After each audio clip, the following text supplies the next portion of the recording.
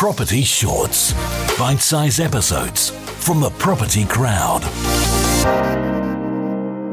Hi, my name is Tim Elliott and I am Head of Procurement for the Leaders Romans Group.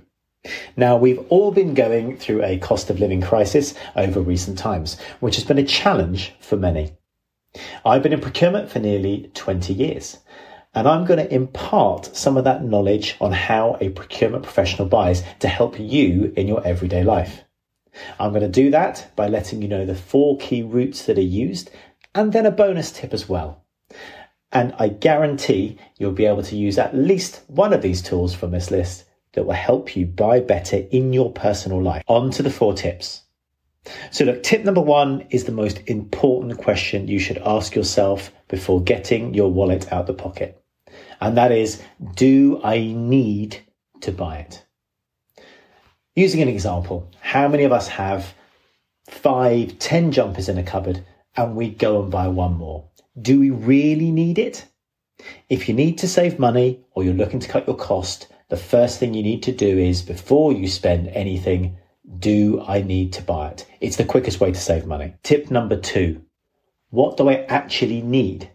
So you've asked yourself question number 1, you need to buy something. The next question is, well, if I need to buy something, what do I actually need in this space? Let me give you an example. How many of us buy a branded cereal but have never tried the supermarket version? I'm 100% guilty of that, right? So if you then want to buy something, the next question you have to ask yourself is, what is the right thing to buy for that need? And then you can start to think about the different options and the different price points of those different options to choose what you want. Once you've done that, it leads on to tip number 3. You know you need to buy something, you decided what you need. Whatever you do, make sure you shop around. That is tip number 3. Never buy from the first retailer that comes up on your Google search.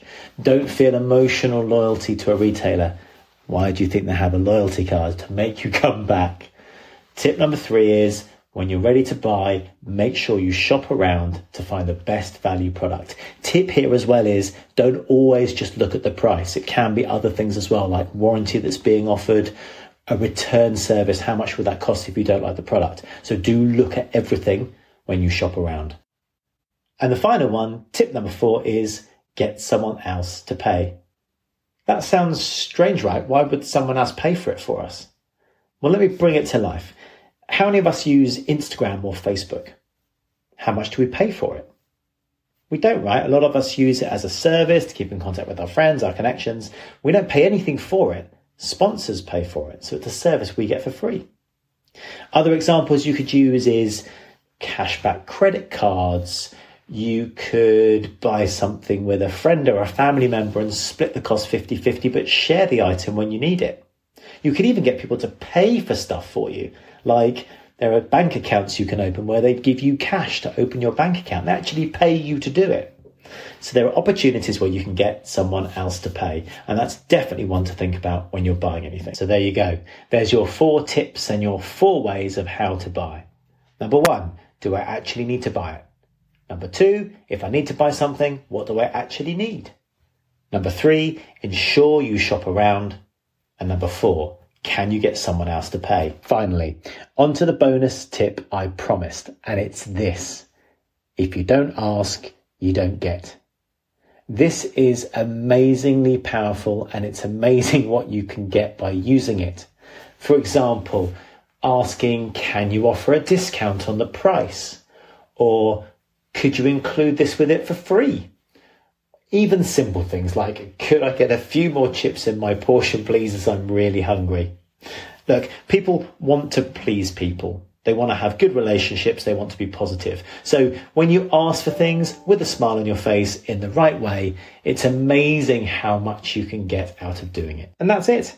A few tips on how you can spend your money better. Please do reach out to us at the Leaders Romans Group if we can support you on your property journey.